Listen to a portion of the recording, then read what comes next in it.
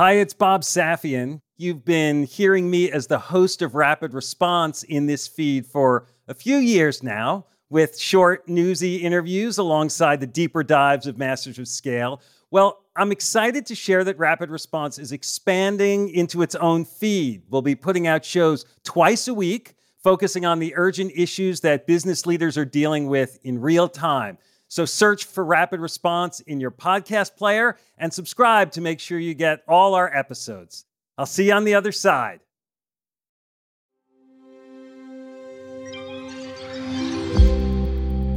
In a world of tech and innovation's race, where startups rise and some may fall, the Masters of Scale guide with grace their lessons heard by all. Their podcast, A Beacon of Light, illuminates the path to growth. With every episode, a new insight and wisdom for all to know.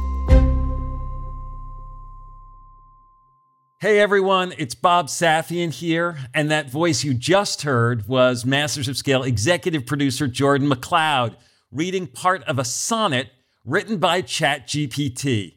And we'll have more from ChatGPT later in the show. In fact, this entire episode is all about AI. In these Need to Know episodes, Reid Hoffman and I have unfiltered conversations about the most important business topics impacting entrepreneurs right now. Normally, we jump between a range of topics, but there's no topic hotter right now than ChatGPT and AI. So for this installment, AI will be our focus. We'll cover issues from the looming AI search wars to how recent developments have upended the risk-reward analysis of embracing AI, and what leaders of businesses large and small should be doing right now to make the most of this AI inflection point. Let's get to it. You got to have incredible talent at every position. It's like this huge push. There are fires burning when you're going home. Can you believe it? Such an idiot. And then you go back to, this is totally going to be amazing. There are so many easy ways. I'm supposed to know what to do. I have no idea what to do. Sorry, we made a mistake. But you have to time it right. Oops. Working out of a 3-bedroom apartment. Stuff that just seems absolutely nutballs. 10 years later, I'm like, well, that's just how you do it. We haven't made it. Just how you do it. This is Masters of Scale. We'll start the show in a moment after a word from our premier brand partner, Capital One Business. I woke up in the middle of the night because I had this nightmare that we were front page news, that we've done the stupidest mistake of our life by making this pivot. That's Aparna Saran, Chief Marketing Officer for Capital One Business, and she's recalling a moment from her previous position at Capital One when she was heading up a team designing a new business card. We had just made the decision to go all in and sunset the prior version of the product, which was honestly the cash cow for our business. When we made that decision within a senior leadership meeting, as someone who had been on the journey to build this out for 5+ years, it was really exciting. But by the time the weekend hit, I started to feel the responsibility and the pressure. We are taking this big bet on something that I've built. Perhaps you've been there. You've made a pivotal decision, and then panic sets in. How would Aparna calm her butterflies and steer her team through this pivot? We'll find out later in the show. It's all part of the Refocus Playbook, a special series where Capital One Business highlights stories of business owners and leaders using one of Reid's theories of entrepreneurship. Today's Playbook Insight: have multiple Plan Bs.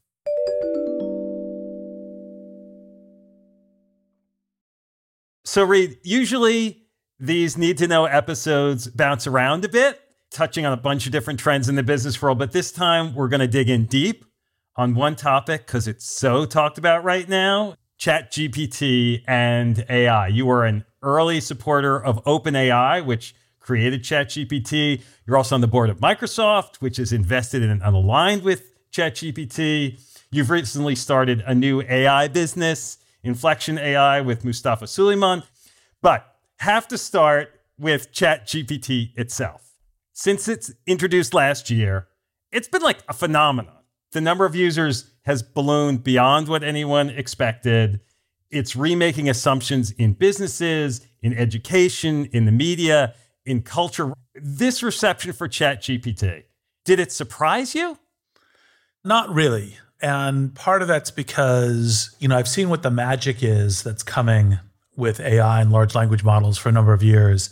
And part of what over the last couple of years may seem like prescient random predictions now coming true is partially just because I've been seeing stuff and being able to trend where it's going to. And part of the thing that the ChatGPT did is it made the magic of current foundational models, large language models, available to people in a way that they hadn't been available before. And so you get this kind of like, oh my gosh, this is amazing. And then, of course, that begins to show the lens to the future for a bunch of people. And then you get the classic tidal wave of interest, both of where I generally am, which is this amazing place of where you can get, and then obviously people who are always concerned and fearful about change. You get that too. So to kick things off, Reed, we have Masters of Scale executive producer Jordan McLeod, who's prepped a special question for us written by ChatGPT. Jordan? My prompt for ChatGPT was write a question about using AI to scale companies that a business journalist would ask an iconic entrepreneur who has founded a social network and an AI company. And so here's the question that it pumped out, right? Okay, Reed, in your experience as the founder of both successful social networks and an AI company, how have you leveraged artificial intelligence to drive efficiency and scalability in your business? And what advice would you give to other entrepreneurs looking to integrate AI into their operations? So a couple of notes on the question, and then I will answer the question. So one is, I think it shows some of the current limitations, although I think the GPT models will be evolving fast, and this is a current limitation, which is, it's a fairly generic question. Bob, in his sleep would come up with 5 more fun spin and other kinds of questions, as ways of doing it. 2 is that I do think that one of the lines of sight that I've seen from these foundational and large language models is that there will be a co-pilot for every profession. There will be a tool for every professional function between useful and essential. Last year, I said within 5 years, I was giving myself time. I think these tools will be within the next 3 to 5, some of which already exist, like the Microsoft Copilot. And I think that gives you some lens to how AI will also being used within various kinds of social networks, whether it's suggesting or modifying commentary reply or what you see in the news feed, which machine learning techniques that resemble current AI have been being used. Obviously, a lot has been used in advertisement, and people tend to beat too much of a alarmist drum about that because they go, oh, it's manipulating you. And it's like, well, it's trying to find the thing that's most relevant to you, right? And actually, in fact, I'd rather see ads that are relevant to me. And it's not like manipulating me like subliminal advertising. It's just simply saying, oh, you look like the kind of person who likes reading philosophy books. So here's a philosophy book rather than a, how to do cross stitch, and that's handy. And all of that is already present in social networks. Thanks, Jordan. One of the things that's interesting to me is that ChatGPT came out of a smaller, newer, less established business. Like the bigger players like Microsoft and Google and whatnot, they've had AI products that they've been working on, some that they released, but a lot that they've been working on more quietly. But it's almost like no one wanted to take the risk of putting something out there with flaws. And now that ChatGPT has broken that seal, like the gloves are off? Well, I think it's kind of this classic set of things around startups can take risks. Obviously, we're living in a very tech-lash moment. I'm endeavoring intensely to get people to start thinking about how they can build such a great future and to stop trying to enshrine the past against the future and say, oh, no, we can't allow this ChatGPT thing to happen. It's like, how do we use it? But of course, in the environment of tech-lash, what has happened is people say, well, you can get it to say something bad. And the answer is, yeah, you generally can. But by the way, you can also get Google or Bing to get to a bad search result too, or a YouTube video. It happens. And boy, we've been talking for a long time about misinformation and issues in social networks and how to increase the level of information versus misinformation. So it's imagine the future where we can get to and where we're going that's so important on this stuff. That's kind of the reason that it's important to take these risks. And the larger companies weren't taking these risks. Although, by the way, credit to Microsoft, which saw this stuff and started building out products, such as we began to see the beginning of the Bing announcement and Bing release, earlier this week. And by wrapping in Bing, we're getting factuality. We're making it much more directed and helpful that search is normally bad at, like product reviews or travel or other kinds of things. We're going to take some slings and arrows, but we're going to get out there, get the product to market, and iterate on it with the substance of trying to make it a great magical thing for most people while you're always fixing stuff that's suboptimal. The ChatGPT frenzy didn't come out of nowhere. You helped set up OpenAI in 2015, but back then it was a not-for-profit. When and why did the expectations change to turn it to a for-profit? Because it must have been something that you thought would help accelerate the pace of impact. Well, it's still fundamentally a nonprofit. And even the structure that's set up now kind of rolls up to an economic return because in order to get the capital, in order to do this, they're getting capital and capital wants return for that. And there's a whole arrangement with investors, but it still fundamentally rolls up to how do you create AI that's beneficial for humanity as a goal and setting that up as part of it. Now, as it's matured, it now becomes a platform for a whole bunch of startups doing stuff. It has in-depth relationships with Microsoft and other companies for doing stuff, all of which brings commercial drumbeats into it.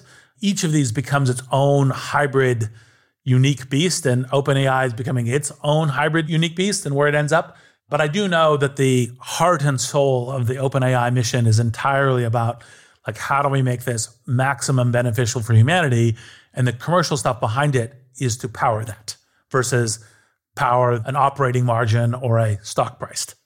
So to be able to generate the resources to keep that mission moving forward. Yes. You mentioned, Microsoft integrating ChatGPT into Bing, potentially posing a threat to Google's dominance in web search. Meanwhile, Google's talking about its AI called Bard and rolling out its AI-powered services. Does ChatGPT really pose a threat to Google? Is that the area that you think AI is going to have the biggest business impact? Well, I think AI is going to have a huge business impact in search for a couple of reasons. So one is categories like product search get fuller and fuller of ads and junkier search results. And one of the things that you have an opportunity to do is to say, well, as opposed to giving you a whole bunch of links, of which a bunch of those are paid links on advertising, which, by the way, sometimes a useful search result, but that's not necessarily what the people who are paying for them are fully trying to achieve. And as opposed to all lots of links, it gives you an actual answer. And that's obviously one of the things that grew Wikipedia, because what people are looking for is, no, I'm not looking for 10 blue links. I'm looking for something that has a substance of an answer of what I'm looking for. It isn't some kind of SEO engine to give me vanilla stuff. It's like a personalized, instantaneous Wikipedia page. If it has some real accuracy. Now, I think there's a bunch of other stuff that will also be interesting. I think that AI will touch every single profession, not just I happen to be using search to do research or figuring something out. You already have Microsoft's Copilot for engineers. That's the language that I'm using to say whether or not you're a journalist or a podcast producer or a investor or a graphic designer or a lawyer or a doctor, or a small business owner. In each of these cases, there will be a 1+ AI Copilot tools to make you more effective as a professional. So that will be another whole swath. I was talking to a musician, I said, I'm going to tell you a little bit about how AI is going to be transforming your world. And the first 15 to 20 seconds are going to terrify you. And I hope by the second minute, you're going to be curious and intrigued and delighted, right? And he said, okay. And I said, all right. So right now, I have access to not public programs that could go create lyrics and music and so forth that's kind of in the style of John Lennon. And it won't be it won't be the, oh my God, Imagine or other things, but it will be something like, oh yeah, I could see that John Lennon could have made that. And then, he said, okay, I'm terrified. And yeah, because you're thinking, oh my God, I'm not needed anymore. But say, for example, you were John Lennon, you had this tool. You'd say, well, I want to create this song about imagination and connectivity and mutual love and so forth. Oh, well, I really love the bits between second 10 and second 20 and the minute mark and the minute 15 mark. I'm going to take those bits out and I'm going to make something much better. And then, of course, like, oh my God, I can create so much better now and so much faster and in different ways. And so when do I get it? Well, I don't know. Maybe next year, maybe the year after. I'm sure people will be building them, right? But that's the kind of thing that we're getting into. Then there'll be the AI functioning behind the scenes some, doing, operating on tech, like the stuff we were talking about earlier in social networking, like relevancy for news feeds or advertisements. These kinds of things will all be part of it. And that's just the beginning. That's just what we can see as the curtain begins to be drawn back and a little bit of light comes in through the window. So Reed, how should entrepreneurs and business owners and leaders be reacting to the opportunities and risks that AI presents for them right now? Entrepreneurs have to be skating to where the puck is going, not to where the puck is, because it's kind of that build out of the future. And so they need to do the same thing here with AI. There's obviously places where you go, well, the AI is not that central to the stuff I'm doing. And, it'll be changing how professionals operate and so forth, but my thing won't need as much. Fine. But if it is, the question will be okay, how do I also skate to where the puck is going? And in the competitive world that is business, that is startups, it's how do I skate fast and accurately to that? And so if I have a smoothie shop business, maybe it's not my first concern is AI, but if I'm creating educational resources or medical related things, it may be really something that I need to become more comfortable with. Yes, and there's a whole range. And even if you're like the smoothie shop, you might be thinking, well, should I look at whether or not I have this as part of my answering machine? Like, is there a service there?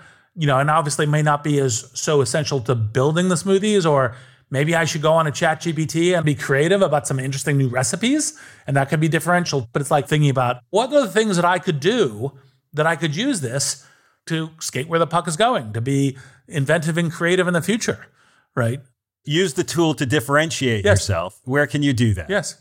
For example, I've never run a smoothie shop, but I'm already starting to think about if I was running one, what if I had a special flavor of each day? How would I generate that? I could use this to give me a bunch of ideas, or, or maybe I want to experiment with a couple of marketing slogans, on the local radio. Well, I could play with this and experiment with some marketing slogans. I mean, there's a bunch of stuff to do. Yes, and I guess it becomes much more efficient if you want to do personalized outreach to your customers or your community. There's much more efficient ways to generate all of that through the communication tools of things like ChatGPT. Yeah. When a new tech emerges, it often disrupts the existing tech giants.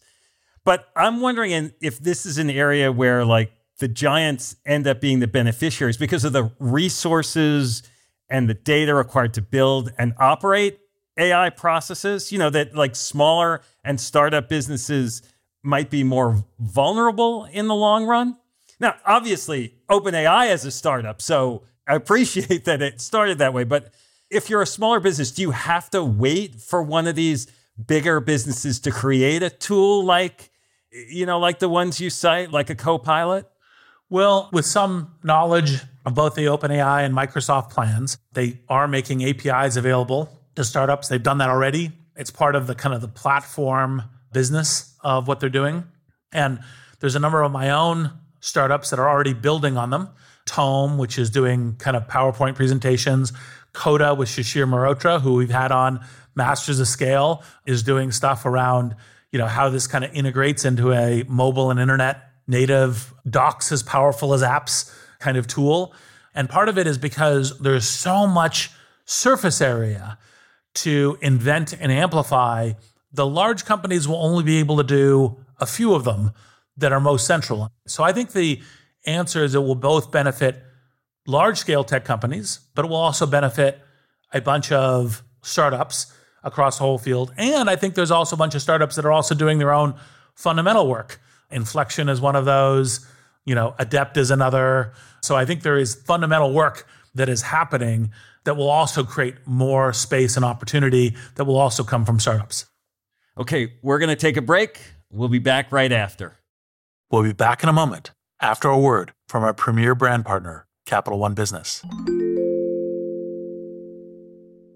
There was panic that set in that night because I didn't want to let people down. We're back with Aparna Saran of Capital One Business. She was recalling the time she woke up in a cold sweat, terrified that the new product she had been working on might fail. So the next morning, she sat down and wrote an email. It was Sunday morning, and I said, you know what? I'm going to just share this with my peers. It was very emotional. It was sort of a cry for help. Aparna realized that if the new product didn't take off, she needed a plan B, preferably multiple plan Bs.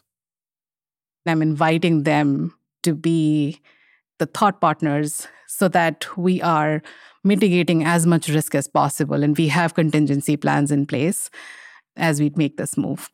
You write something like this and your heart is pounding, should I send this? It was a super vulnerable moment for me. But then I was I'm going to just send this. What's the worst that'll happen? It can't be worse than being on the front page of the newspaper. So she held her breath and hit send. What happened next would surprise even her. We'll hear about that later in the show. It's all part of Capital One Business's Spotlight on Business Leaders, following Reed's Refocus Playbook.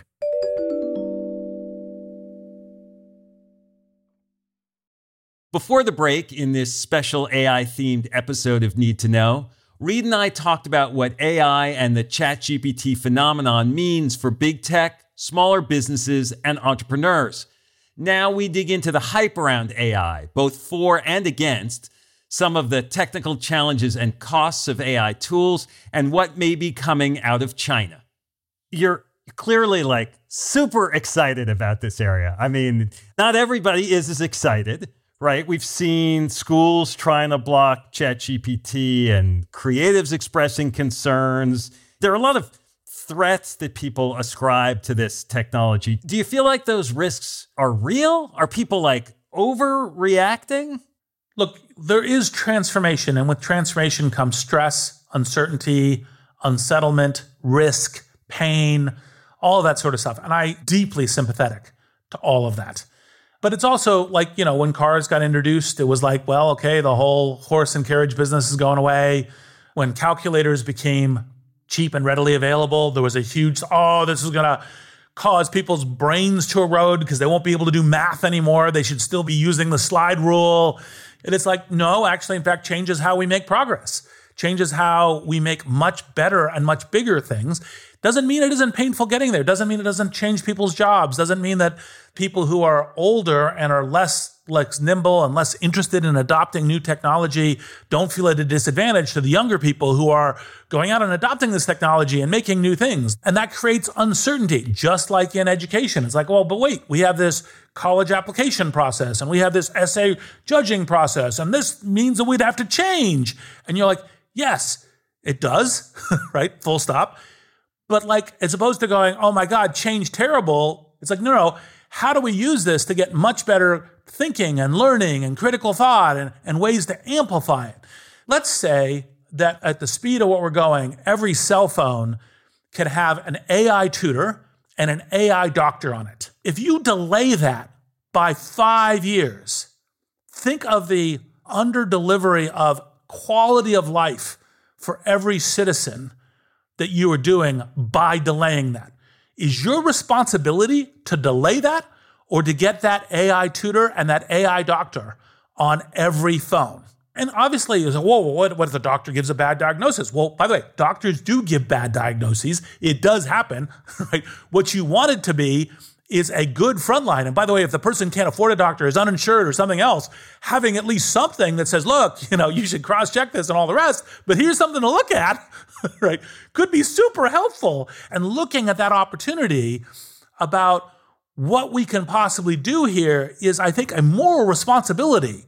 That's what we should be really working towards. I'm not saying that there aren't negative things that we should work against, but oh my gosh, should we get to the good things as fast as we possibly can. When we had legendary investor and Bridgewater Associates founder Ray Dalio on the show, you and he had a very spirited exchange about the upsides and possible downsides of AI. It didn't make it into the episode, but the whole exchange is available to Masters of Scale members. Let's have a listen to a small section of it. I'm a guy who has found that making algorithms has been so fabulous in my decision making, and I really believe it's totally great, right? But I have a belief when you have artificial intelligence applied to things that might be different in the future and in the past, and you get algorithms that you can't really understand, they don't give you good understanding, and you bet on them, you're going to crash. And since we're all connected, that scares me. So Ray's argument was that as AI proliferates and it's applied to more new things, you may get algorithms that reach conclusions in ways that we can't track, can't decode. And if we rely on them, we add a layer of risk that, as Ray puts it, you're going to crash. Ray isn't alone in this sort of caution. Lots of folks are conflicted about AI. For those that take a similar position to Ray's, what's your response? Look, I do think that it's a risk factor when you have things running in systems you don't really understand, which, by the way, permeates our lives. The market is a very rich algorithmic system, and we don't have that good understanding. And that's part of the reason why we end up in surprising phase changes like, the credit default swap scandal and other kinds of things as ways of doing this. Yeah, we don't understand the economy and inflation either. Yes, exactly.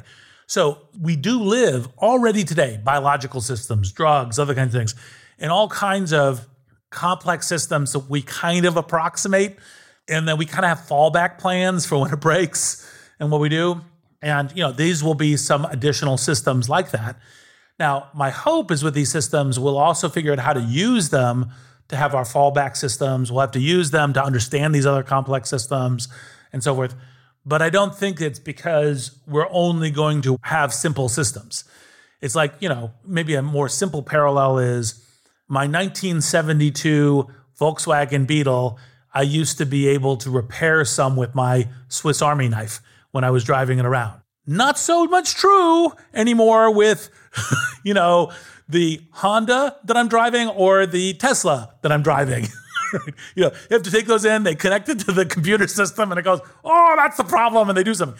And that's a complex system that does that. But you can design them and test them and do a whole bunch of stuff in order to make it work. So that's the reason why I suddenly, was like, nah, Ray, you're wrong, right? Not to say that you're not wrong, that there's an issue here to pay attention to and to manage, and it adds a risk factor, but to say that the goal is to have everything that's kind of a simplicity form that most people can understand in its baseline fashion, that's not where everything's going, including the economy, which he operates in.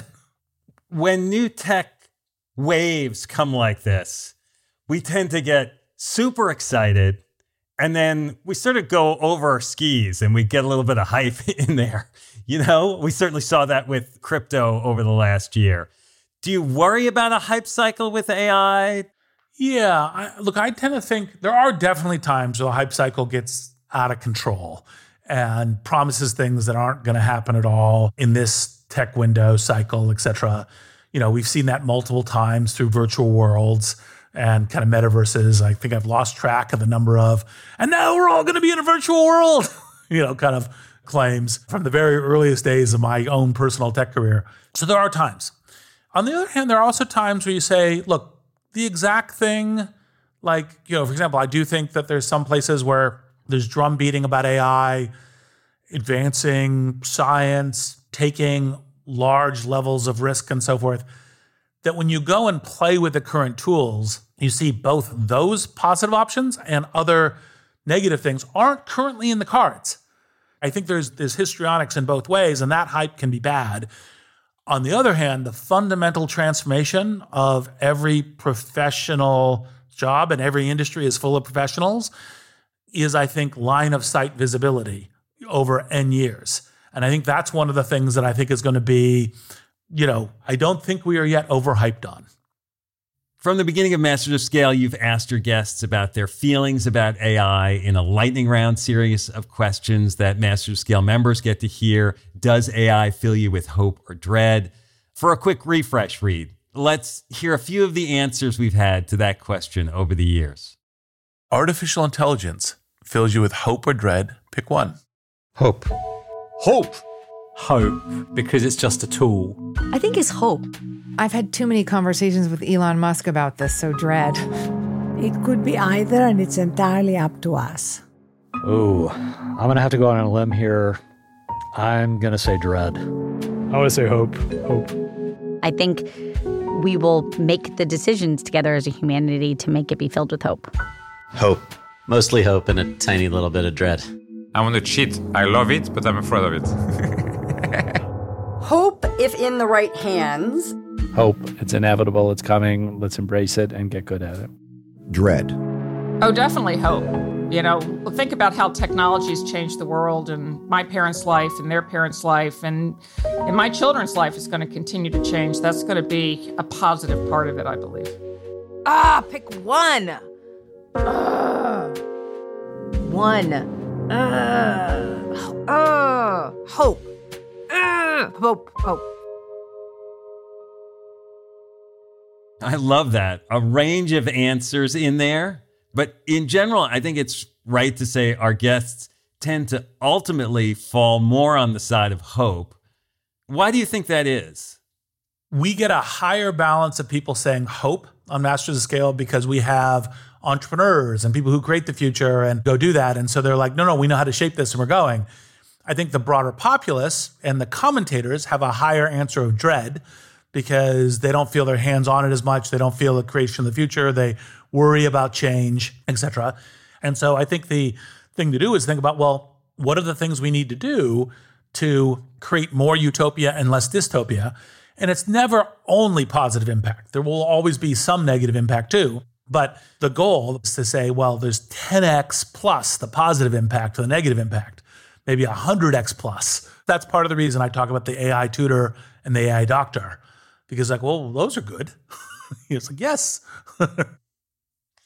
What can we say about the resources required to run AI? Sam Altman at OpenAI tweeted that the computer costs are eye-watering. I think that was the phrase he used. And the data behind it tends to need manual cleaning sometimes from humans. Will this cost of AI be passed along? Or do you think that over time that cost will, as with many industries, will certainly in tech, will come way down? Well, the short answer is both. I mean, when you develop something new and big and expensive, like say, for example, a personal computer, it starts as super expensive. I remember when it was like, oh, you have a PC? Right? Can I come use your PC? And obviously, one of the things that's great about competition and all the rest of this stuff for market share is everyone's going to be trying to price this stuff to get as much breadth of market participation as possible. Let's say, for example, in whatever way it is, it costs you an extra $1 a month in the search category or in a $2 a month in a document creation category. Well, what's the amount of time that it would need to save you to make that worthwhile, right? Like if it saved you 3 hours on your searches per month, is that worth $1? Right? And the short answer is, to many people, the answer is yes, absolutely. And, you say, well, but that's a first world answer. It's like, yeah. And as the prices go down, that will become everything, just like everything else. And so, part of what the internet brings and mobile brings and the cloud transformation brings is that you can get the product distributed to a lot of people much more quickly, which then, of course, means when you have a much broader customer base, your pricing doesn't necessarily start so astronomically. The other thing I wanted to ask you about was Baidu's Ernie Bot out of China. Are they legitimately in the AI arms race? If not for English language search, then for AI development? Do we even know? So Baidu has all of the talent to do this kind of thing. And a lot of stuff has been published as papers, so they can look at the papers and they can do their own work and they make it. So I would presume that it is a real thing.